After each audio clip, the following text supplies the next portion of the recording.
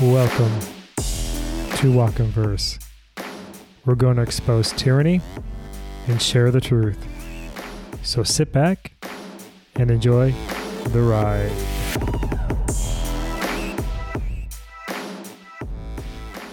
Hello and welcome back. It's me, Kev. Today is May 19th, 2022, and this is Lockdowns End When People End Them. Corruption streams across the world. It's a global pandemic of lies. Every nation has their hand in the pot they take without mercy. People die, leaders laugh. Life to them has no value. We want to find a way of ramping this up even beyond the end of the lockdown. And I don't know when the lockdown will end. Some people are saying the 16th of April. But when we announced it, I didn't say what year it will end. South African President Cyril Ramaphosa. Each ruler sits under the power of the White House's COVID summit. On September 22, 2021, Biden spoke of plans for a future with biological threats, a worldwide initiative where countries come together and track populations like fugitives under a centralized umbrella.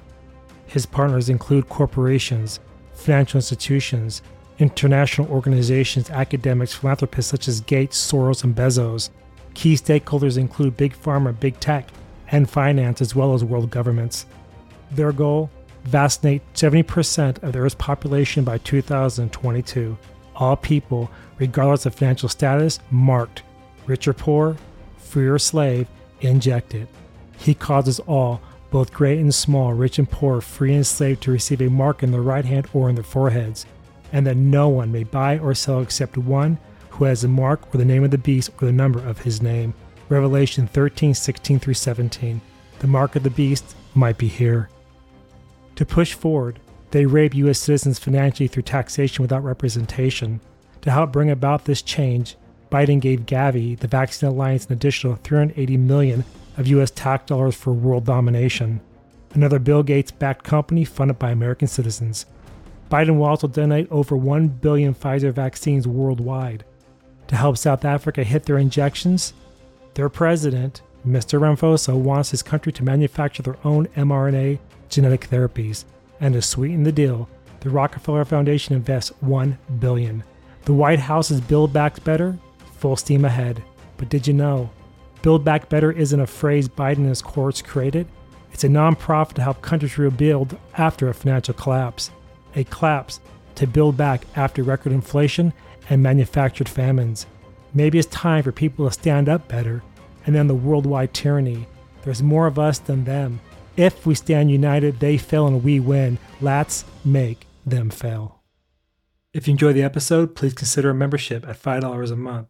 You'll gain access to all past, present, and future e-reports and books, as well as member-only content. The link is in the description of the episode. If you have any questions or comments, please send me an email at walkinverse@protonmail.com. WALKINVERSE@PROTONMAIL.com. And until next time, keep the faith, stay safe, and peace.